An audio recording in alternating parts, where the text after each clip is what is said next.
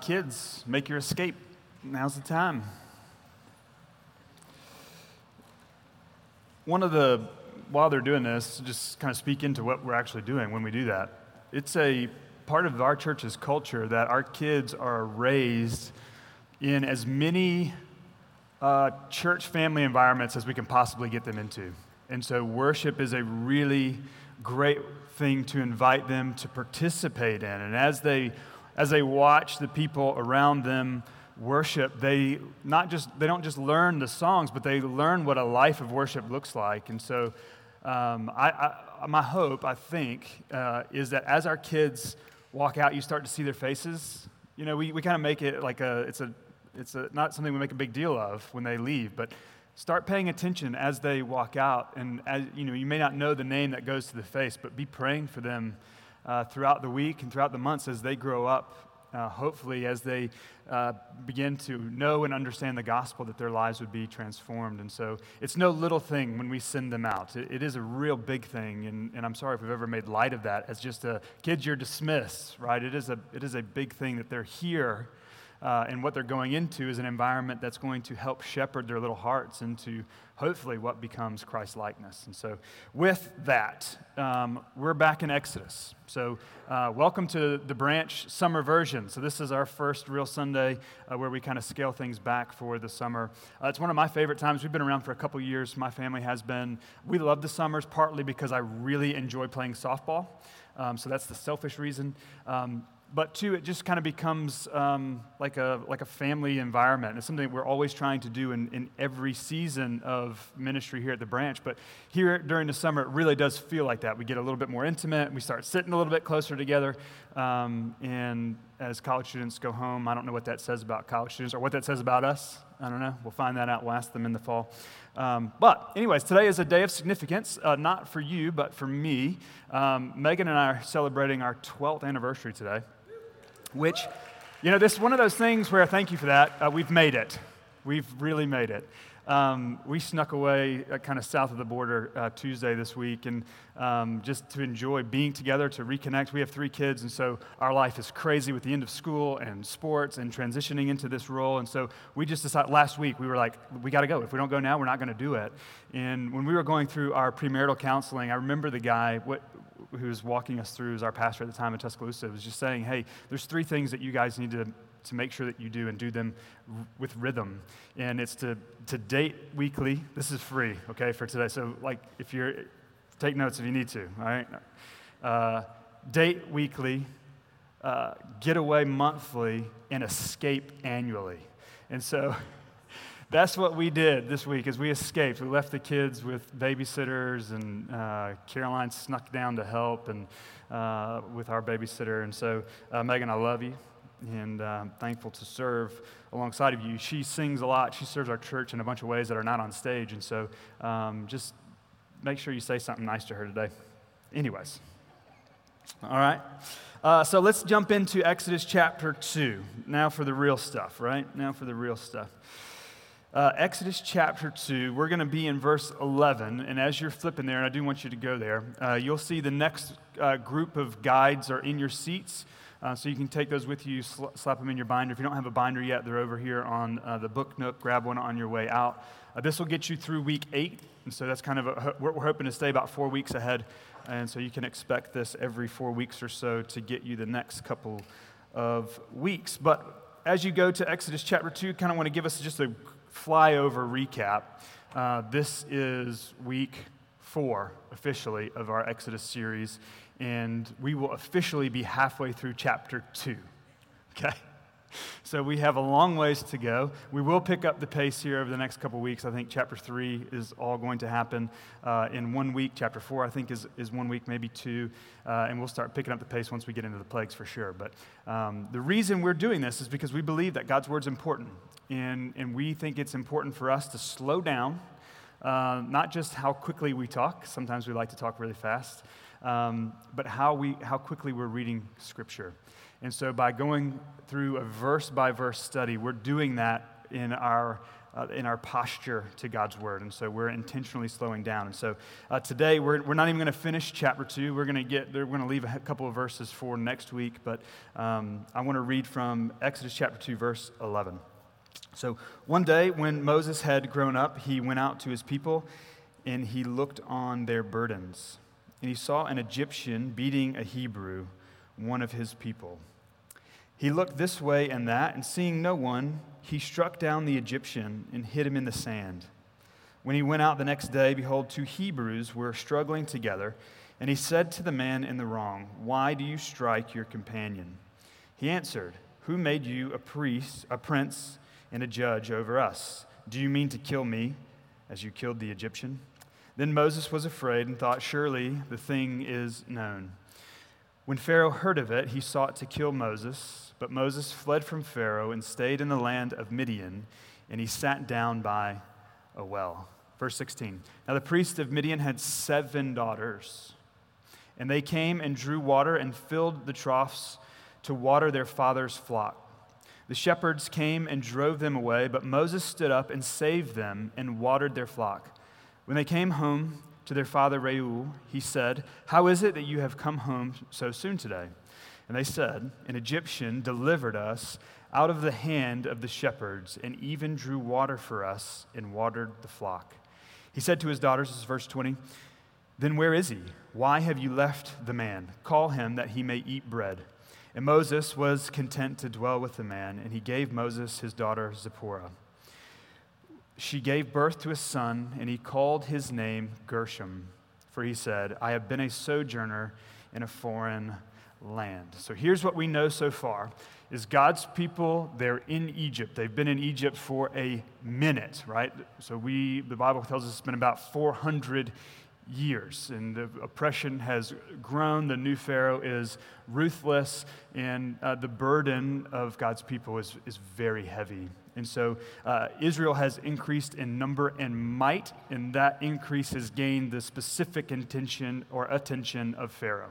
Okay? Pharaoh responds ruthlessly and in cruel ways, which is where we were last week through Moses' birth, and the week before that, an edict to kill the firstborn. And Moses is born, this is where we were last week, and he's preserved in what really is a miraculous way. Okay, so that's where we've been. That's 3 weeks and 35 seconds, okay? And this week, we see this transition, and now we go from what seems like a couple of years to now a few decades, okay? So what Acts chapter 7 tells us is that Moses has grown up, and that's about 40 years, okay? So it's been about 40 years in between verses 11 and verse 12. And so why is that important? Because I think Moses' life can be summed up in 3 40-year blocks. Wouldn't that be nice if your life could just be summarized by like raw, even numbers? If you're a numbers person or a perfectionist, you would really desire those things. I desire those things, okay? But Moses' life really is broken down into 3 40-year segments. The first, and I've got a quote up on the screen that I read in the little book that we've made available to all our family group leaders. It's Tony Merita's Christ-centered exposition commentary on Exodus. He says that Moses was 40 years in Egypt learning something. He's 40 years in the desert learning to be nothing, and 40 years in the wilderness proving God to be everything. And so I don't know what your life looks like and how you feel like God's dealing with you and how he's calling you out. I know we had a bunch of students graduate. Dylan graduated yesterday from Southeastern Seminary. Dylan's kind of the overseer of, he basically makes everything happen, he and Jared do. But Dylan graduated yesterday, which is such a big deal from Southeastern Seminary. But we're all kind of in these seasons where our lives seem to be changing. And here, for Moses, he has 80 years of preparation. 80. Okay? That's a lot of time to be going through seminary, right? Of learning, okay, who am I? Who is God? And what is he calling me to do? And then he has 40 years to act on that, right? And then really the last 40 years of Moses' life is just, he's pointing people to God, right? He goes up to Mount Sinai, he comes down, he's got the 10 Commandments, he's leading them, he's doing all these things, and he's calling them into holiness. Okay, that's what Moses is doing his last 40 years. But he's got 80 years of preparation for 40 years of ministry. So what do we know about where Moses was from verse 10 to verse 11? The Bible gives us very little information about that gap of years. And so what do we do with that?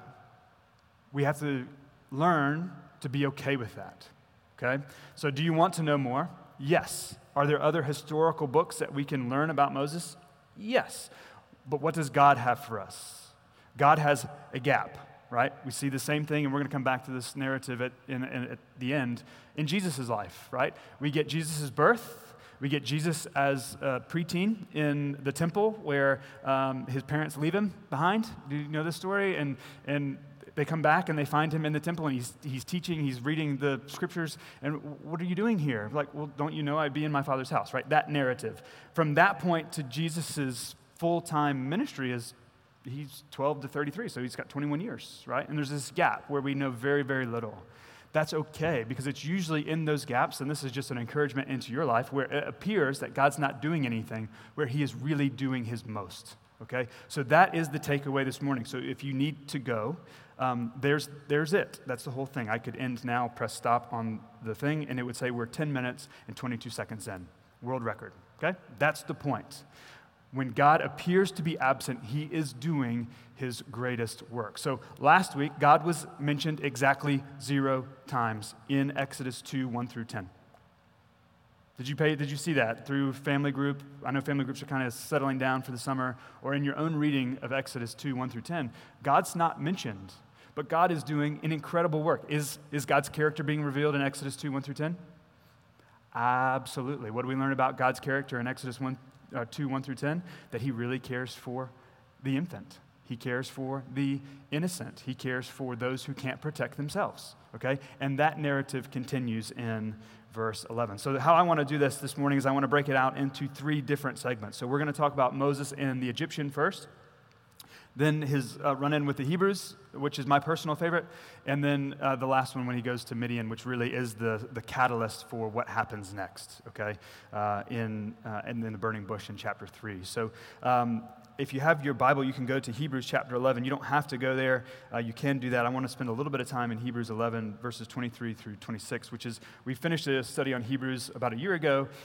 Hebrews 11 is called the Hall of Faith. If you didn't know that, now you know. You're welcome.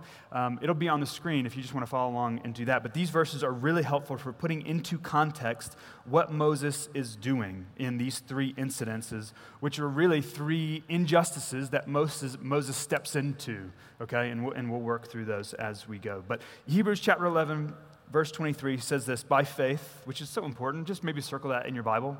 Every time you see the words by faith together, it's important, okay? Because by faith is a gift that is given to us by God. So to do something by faith is to be acting upon a gift that God has given you, okay? So by faith, Moses, when he was born, was hidden for 3 months by his parents. This was last week.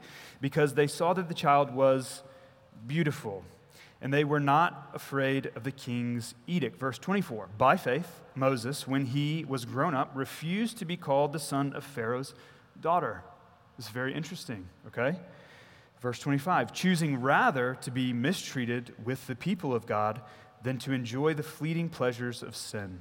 He considered the reproach of Christ greater wealth than the treasures of Egypt, for he was looking to the reward. The reward was to come. The reward was not the wealth and prosperity that he had in Egypt, right? If you go back to the beginning when we introduced Exodus, Egypt was the global powerhouse. It's where all the world's wealth was isolated. We see most of, right, if you've ever seen the big monuments and the stuff of ancient Egypt, it was magnificent. Egypt was a place of power, and it was a place of prosperity for the elite. Okay? If you weren't in that upper class, that elite, then your life was pretty difficult, and that's what we're going to learn in Moses' encounters here in chapter 2. So what do we know about what's happening with the Egyptians? So back to verse 11, this is back in Exodus chapter 2, it says, one day when Moses had grown up, right? So now we know that this is about 40 years. How do we know that? If you go to Acts chapter 7, Stephen gives us a great, Stephen the martyr, not me, Stephen, we do spell our names the same though, the right way, okay? In Acts chapter 7, he tells us that it had been about 40 years, okay? So that's where we're getting the context for that. But when one day when Moses had grown up, he went out to his people and he looked on their burdens. So his people would be the Hebrews, right? He was born of a Levite man and a Levite woman, okay? So he was an Israelite. He was a Hebrew. specifically from the line of Levi, which will become really important later on down the road, okay? If you flip in the calendar a good ways, probably to the late fall. Verse 12 says, or at the end of verse 11, it says, and he saw an Egyptian beating a Hebrew. And again, it says, one of his people, right? So Moses is going through a bit of an identity crisis, right? So he's born in a Hebrew household to Levites. And then he's placed in a basket and he's sent down the river and he's discovered by an Egyptian, Pharaoh's daughter, right? And he's taken in. And then he's still mothered by his real biological mother for a time, and then Pharaoh's daughter adopts him. But he is raised in an Egyptian household, Pharaoh's own household. So he's raised in the ways of Pharaoh, he's raised in the means of Pharaoh. Everything that is Pharaoh's is Moses. Does that make sense? So he is an Egyptian culturally, but not historically. Okay, and this is going to become important as we develop who God's people are and what God is doing with his people throughout the Exodus. So Moses is raised in Egypt. He is an Egyptian. He looks like an Egyptian. He's got the stuff, right? You seen the Egyptian collars? They look incredibly uncomfortable. He probably had one of those, right? And he looked the part. He looked like he was Egyptian. And so the reason this is significant is because his mind, right, we know that when he was still a Hebrew, he was being taught the story of the Hebrew people. And there was just enough there, if you missed it, you can go back and listen to some of this stuff, but there was just enough Hebrew dripped into his little brain, into his little heart as a boy, that lasted to say that, hey, I'm not an Egyptian. He knew his identity wasn't in how he had been dressed. It was deeper than that. It was who he was in his heart, who God had created him to be, and who God was calling him to be, which is going to play out in how he responds and reacts to these injustices. But I think it's important to see that before Israel could go out of Egypt, Moses had to go out of Egypt. Okay, I don't know what you know of Egypt, but to get from Egypt to Midian, which I don't have the map. We tried to do that once. It didn't go well. Our screen is too small. Pray for a new screen. Or maybe we can zoom in, but look, you can look this up on your phone or go home and just look up Exodus maps. Most of them are good, some of them are not. But if you look, like the higher they're rated, doesn't always mean that they're good ones. But if you have your Bible, when I was a kid, I used to always look at the maps when I was in big church because I thought that the sermons were incredibly boring. So I know you probably don't know where your maps are in your Bible because our sermons are not incredibly boring. They're quite fantastic. But there is a map. If you have, this is an ESV Bible. We preach almost exclusively from the ESV Bible. In the back it says the Exodus of Egypt, and there is a map here. It's in full color, right? So when you're looking through and you're like, oh, it's all black letters, and then, oh, there's color. That's how I was as a kid, okay? So if you're looking at this, where Egypt is in Africa, Midian is kind of to the southeast, okay? But it's not just like around the corner to the southeast. This was a treacherous walk that Moses would have been on. It was an exodus in and of itself, right? And so to get from where he was to where he was going took not only a lot of commitment, but it took a lot of endurance, okay? And so I don't know what you know of the Red Sea, but the Red Sea kind of does a bunny ear thing with two gulfs, okay? And so Mount Sinai is in the middle. Egypt is over here. I don't know if this is helpful or not. I'm just trying to, so here's the bunny ears, okay? So Egypt is over here, right? Ramesses, which is where he was kind of from. Mount Sinai is right in the middle, kind of in the V, all right? Midian is on the other side. So to get there, he has to go up and around two gulfs to get to Midian, or he had to cross. More than likely, he went around them, okay? And as he's coming back, this is when we get to Mount Sinai, which is a great encounter that he has with God, okay? So maps are important, okay? When I was in seminary, we had to do these exercises, and I lamented the exercises because they were terrible. We were paying all this money to go to school. Megan was working her tail off so that we could go to school, and I get an assignment in a Bible exposition class, which is how they teach you the Bible in seminary, and it is a blank sheet of paper with outlines, and they ask you to get your coloring pencils out. And you're like, I'm 25 years old. I don't own coloring pencils. And so you go get coloring pencils and you color in these maps. And I just remember being so frustrated. It's like, why am I coloring maps? Like, I'm here to study the Word of God. And then you start planning an Exodus sermon series. And you're like, oh, I know where these places are because I've colored them, right? So maps are important because if we know what God is doing with his people, then we can see what God is doing with us. okay? And so it wasn't an easy trek to get from Egypt to Midian, but it was a trek that God was sending Moses on because eventually God would send his people on.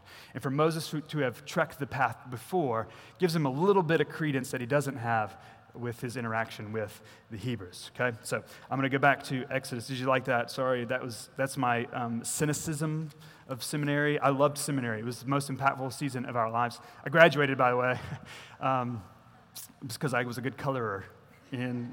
All right? So verse 12, he says, he looked this way. Oh, okay, let's go back because we need to step into the injustice that's happening, okay? So he sees, this is verse 11, he looked on their burdens, right? So he's looking on the burdens of the Hebrew people, and he saw an Egyptian, which was a taskmaster, okay? This is why I'm saying like classism is a real thing. So if you're in the elite in Egypt, you had it pretty good. There were people fanning you. Those fanning people weren't necessarily slaves. They were Egyptians who had subservient jobs, but they weren't slaves. Right? So they were still human. The slave was subhuman. Does that make sense? Okay, our own history in our country used to do that too. Like a slave was a subhuman. It wasn't that they were subservient, it's they weren't real people. Okay? That's the injustice that Moses is going after. He's giving dignity to humanity.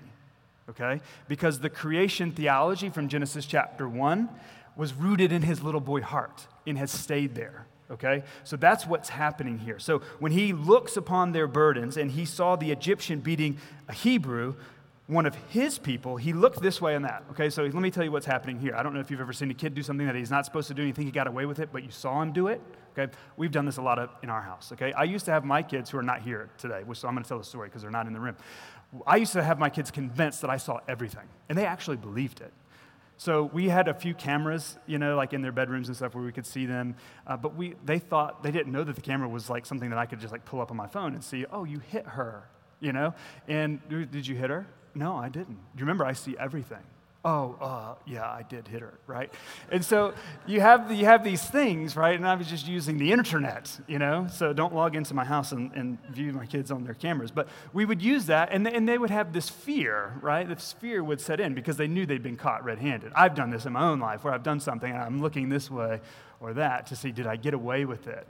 And sometimes in either God's providence or in his sense of humor, he lets you think that you've gotten away with it.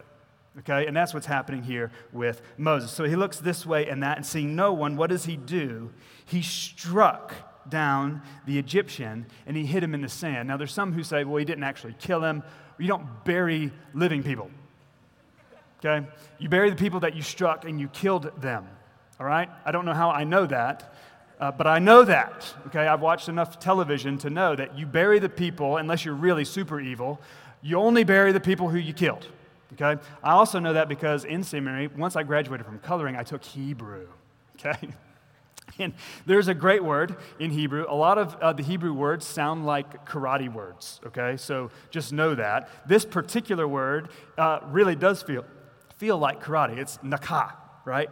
And that means to strike, right? So next time you hit somebody, just say nakah, and you did it in the name of the Lord, and you're good. Okay? So nakah is this word strike, and we see it a bunch in Exodus. We've already seen it in Exodus, and we're actually going to see it again here in just a minute. But nakah is this word strike, and it's a fatal blow. It's not like you slapped them on the face. It's you struck them in order to kill them. So what did Moses see? He saw this Egyptian taskmaster nakahing a Hebrew. And so what did he do? He nakah'd back. Right? And so it's not these abuses. You have to understand the context of these abuses. And sometimes our English language, and it sounds silly, right, to move nakah, but it's real, right? Sometimes our words and English vocabulary don't give us the full weight of what God's trying to communicate, okay? And so this is why, we said it a couple weeks ago, but if you have the opportunity to study original language of God's word, you should do it, okay? It's hard. I found Hebrew to be a little bit easier than Greek because Greek was too much like English, and I wasn't no good at the English, okay? So I liked Hebrew, partly because it was entirely backwards, okay? But these words give significance. They give weight to what God is doing. So he struck down the Egyptian and he hid them in the sand. Ultimately, this nakah is what God's action towards the Egyptians will be, a final blow. This is the Red Sea moment, okay? That is nakah, when God struck down the Egyptians, okay? So keep that word in mind. I will be sure to say nakah as many times as I can during the Red Sea episode, all right? So verse 13, when he went out the next day, right? So he thinks he's gotten away with it, okay? Because he looked around, he saw no one. Now he's made it to the next day, okay? When he went out the next day, behold, two Hebrews were struggling together. They were nakahing each other, okay? And what does Moses do? He steps in, right? So now he's seen the injustice of the taskmaster going after the Hebrew, and he steps into the injustice, okay? Righteously, whether the murder was righteous or not, that's to be debated, okay? As the prince of Egypt, he technically had the governmental right to do whatever he wanted to, okay? But he had yet to hear from God. So did he have authority from God to do it, or is he a murderer, okay? In God's covenant, right, which the Ten Commandments are coming, but we already know that murder is bad, Cain and Abel. Okay? There are consequences for murder. So Moses knows in his heart that what he has done is wrong. That's why he's looking this way or that, right? So did Moses sin when he killed the Egyptian? Yes, he did. It was murder, okay? So the next day he goes out, and lo and behold, he was caught. People saw him, or they heard what had happened, okay? He went out, and now he's seen another injustice, and these are the Hebrews struggling together. And he says to the man in the wrong, why do you strike nakah, your companion? And he answered, who made you a prince and judge over us? Now, these people would have known who Moses was, okay, because he was socially elite. So they knew who Moses was. He did not know who they were, but he wanted to be one of them, okay? An Egyptian who was a Hebrew wants to identify with the Hebrews. So he sees Hebrews fighting each other, and he steps into that moment to say, what are you doing? Life is already bad enough without you fighting each other. And so he steps into that moment. But these people are not yet ready for a leader. And so what do? They use Moses' easy for me to say, they use Moses' sin against him. Okay? We know what you did. We know where you buried him. We dug him up, and we've told Pharaoh. That's what's happening here. Okay? So now Moses is on the run. He answered, who made you a prince and judge over us? Do you mean to kill me as you killed the Egyptians? This is verse 14. Then what happened? What happened to Moses? He was what? He was afraid. He was afraid. Okay, let's go back to the garden. Bite into the apple. What happened? They were afraid. Okay? When we sin against God and his commands, fear sets in unless there is a redeemer. Okay? So no matter where we are in life, when we sin, we will feel a sense of shame and disappointment, whether it's in self or in others. Okay? Those fears, those anxieties, if they're not put onto someone else, they will captivate you, will they not? They will bury you in the sand and you will stay there.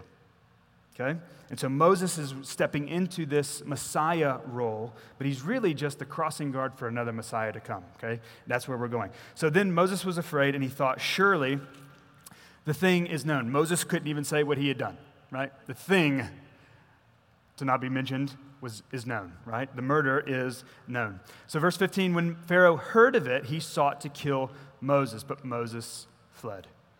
He was scared, and he ran. So where does he run? Right? He runs as far as he can go, okay? And he lands in Midian, and he sat down by a well. A well is a place of rest, okay? This plays out in the Gospels, okay? We see this. Jesus goes to the well, and there's a woman there, right?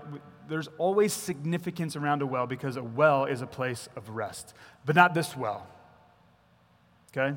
This well had not yet been defeated. This well was a place of unrest, okay? Verse 16.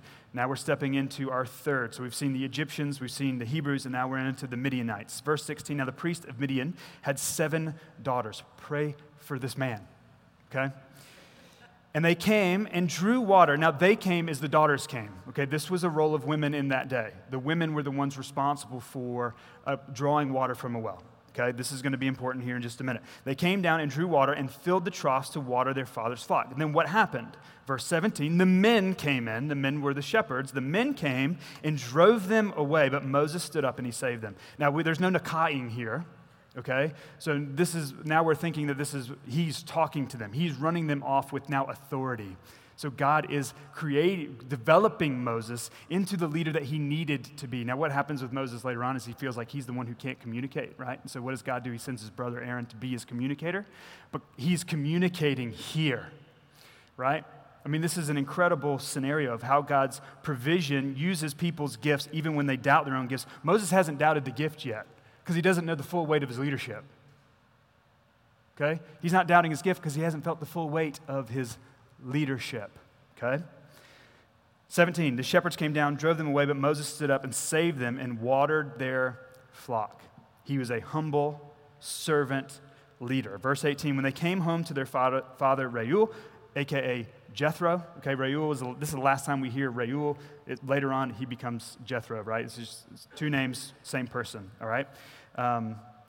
He made great coffee.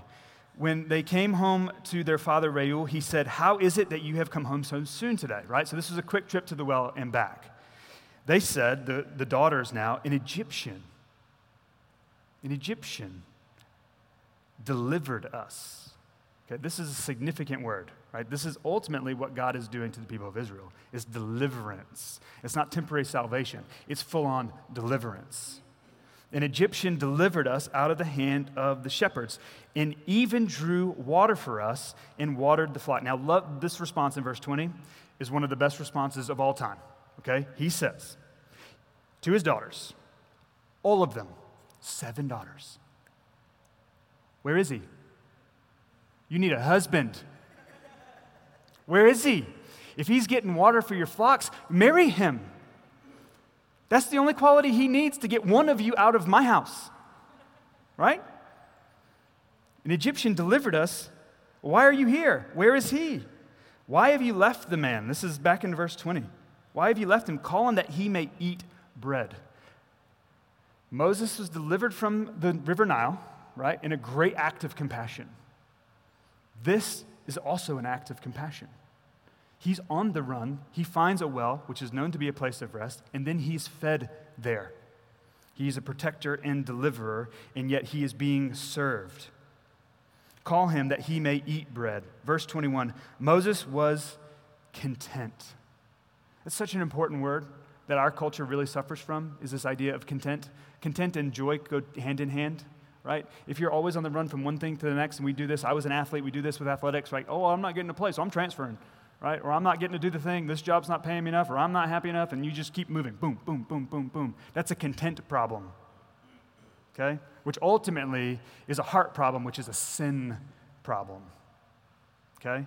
Moses, on the run, knows no one. He's dirty, he's nasty, he's hungry, he's thirsty, he's content. He's content, okay? Moses was content to dwell with a man, and he gave Moses his daughter. There it is, Zipporah, right? He gave his daughter Zipporah. So now a Hebrew raised as an Egyptian has married a Midianite. God is doing a work bigger than what the human mind has the ability to comprehend. She gave birth to a son, which is significant. And he called his name Gershom, for he said, I have been a sojourner in a foreign land. So these common issues that Moses walks through, all these episodes of injustice, there is the beaten to death of the slave by the Egyptian. There's the wronged neighbor with the Hebrew. There's the deprivation of the women at the well by the nomad shepherds. And in each of those, Moses is being sharpened. Moses is growing. Is Moses perfect? No, he's not. Moses is not perfect. He was an imperfect man of God, but he was being used to be a deliverer. And eventually, he will be the one that delivers God's people from the Egyptian enemy. And so where do we find encouragement that Moses was a savior? He's not the savior. Moses was a savior that left some saving to be done.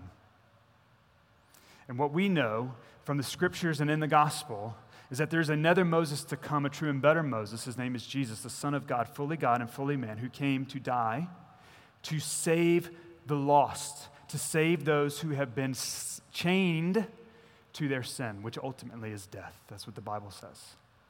So the great Egypt is death.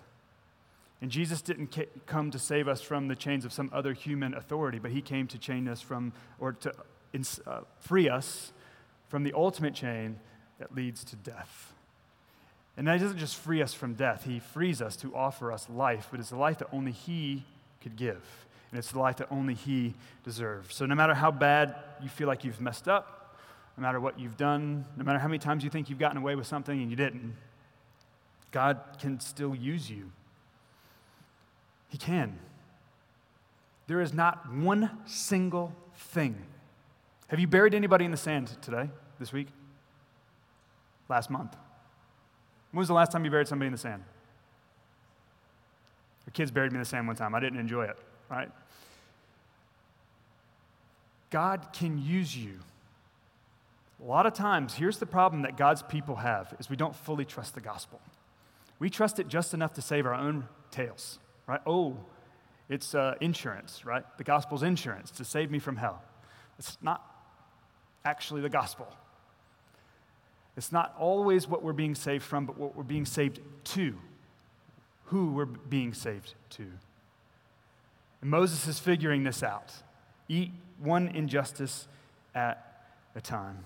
He can use anybody to accomplish great things, not for our glory, but for his glory. The last thing I want us to say this morning as we wind down is that salvation, the salvation that God provides to us, is still by grace, still by faith, only in Christ. That's it. It's true for Moses. It's true in the time of Christ. It's true for us.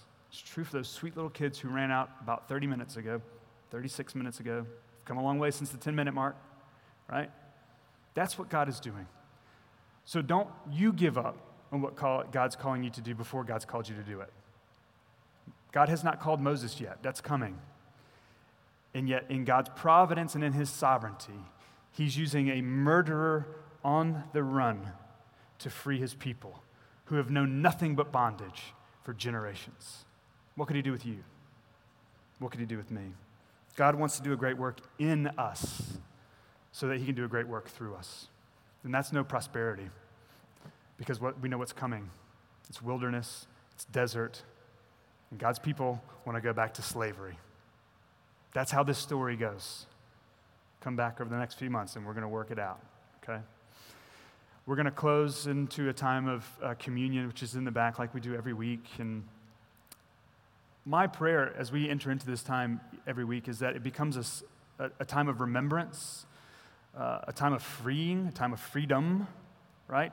That is the well. It's the well with water that never runs dry, okay? And yes, it is juice and it is bread that we tore up this morning, okay? But use it as a remembrance of what Christ has done. It's his body broken back there. It's his blood spilled. But he did it for you and he did it for me. And so whatever that thing is that you think that's keeping you from doing what God has called you to do, why don't you leave it in your seat and you go find freedom back there. Some of our leaders will be over here to pray with you if you want to do that as we enter into a time of close. But I want to pray and go to the table and find rest there. We love you. We're so thankful for you. And I pray that this summer will be just fruitful as we're going to continue through Exodus all the way through the summer. We're not stopping. So I pray that this